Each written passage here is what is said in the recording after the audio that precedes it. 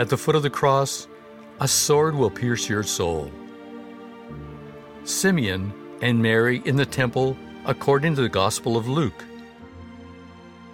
Then Simeon blessed them and said to his mother Mary, "This child is destined for the falling and the rising of many in Israel, and to be a sign that will be opposed, so that the inner thoughts of many will be revealed. And a sword will pierce your own soul too."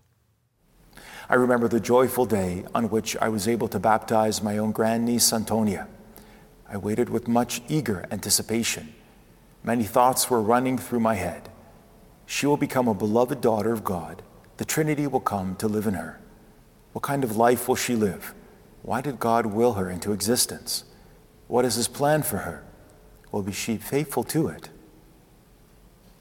There was also the concern about the many temptations and challenges she was going to face.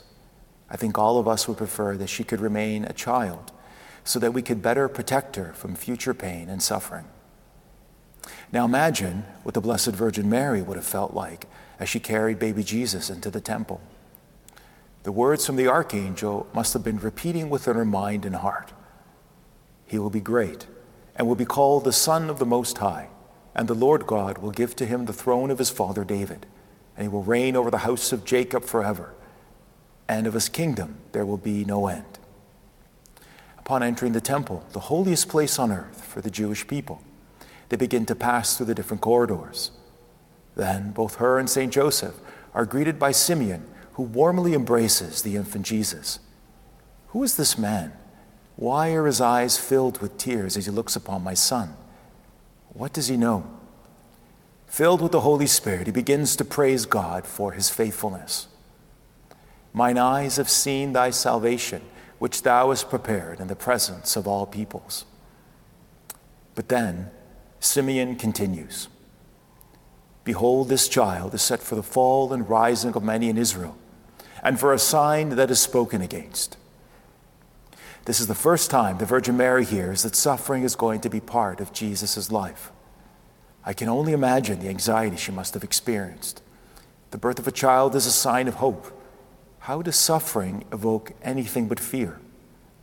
This brings to mind the suffering of those parents whose child is diagnosed with a terminal illness. Will there be a lot of pain? Is there anything that can be done to help the child? Will we be able to cope? Then he looks to Mary and tells her that her own life would also be filled with sorrow by virtue of her being his mother. And a sword will pierce through your own soul also. What does she do? How does she react to such news? Perhaps she kept repeating to herself the inspired words she spoke during her visit to her older cousin, Elizabeth.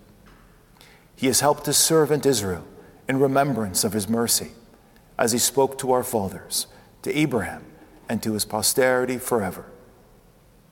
The Lord is forever faithful. I will trust in him. If he chose me for this mission, he will provide me with everything I need to fulfill it."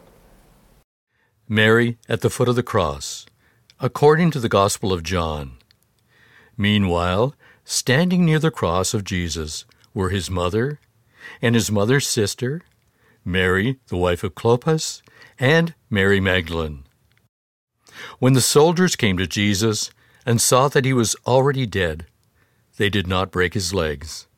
Instead, one of the soldiers pierced his side with a spear, and at once blood and water came out. Faith in the resurrection did not erase Mary's interior pain. 33 years have passed since Simeon first prophesied Christ's future suffering. The same child she raised to love and be loved is now nailed to the cross and treated as the worst of criminals. Who can endure this suffering?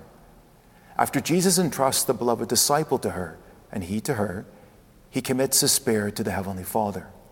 Mary's tears flow to the ground and mix with the blood shed by her son. If that were not enough, the stone-faced soldier walks up to Jesus and thrusts a lance into his side to ensure that he has truly died. Simeon's words flash through her mind once more. A sword will pierce through your own soul too. Mary is the mother of compassion. Even though her flesh did not bear the physical wounds caused by the sword, her soul does bear tremendous pain, witnessing the cruelty of those who killed love incarnate. Jesus is removed from the cross and placed in her arms. She caresses his face one last time. She remembers the many moments when she lovingly wiped his adorable face when he was a child. Now his sorrowful mother wipes off both spittle and blood with her mantle, using the moisture provided by her tears. The pain is almost unbearable.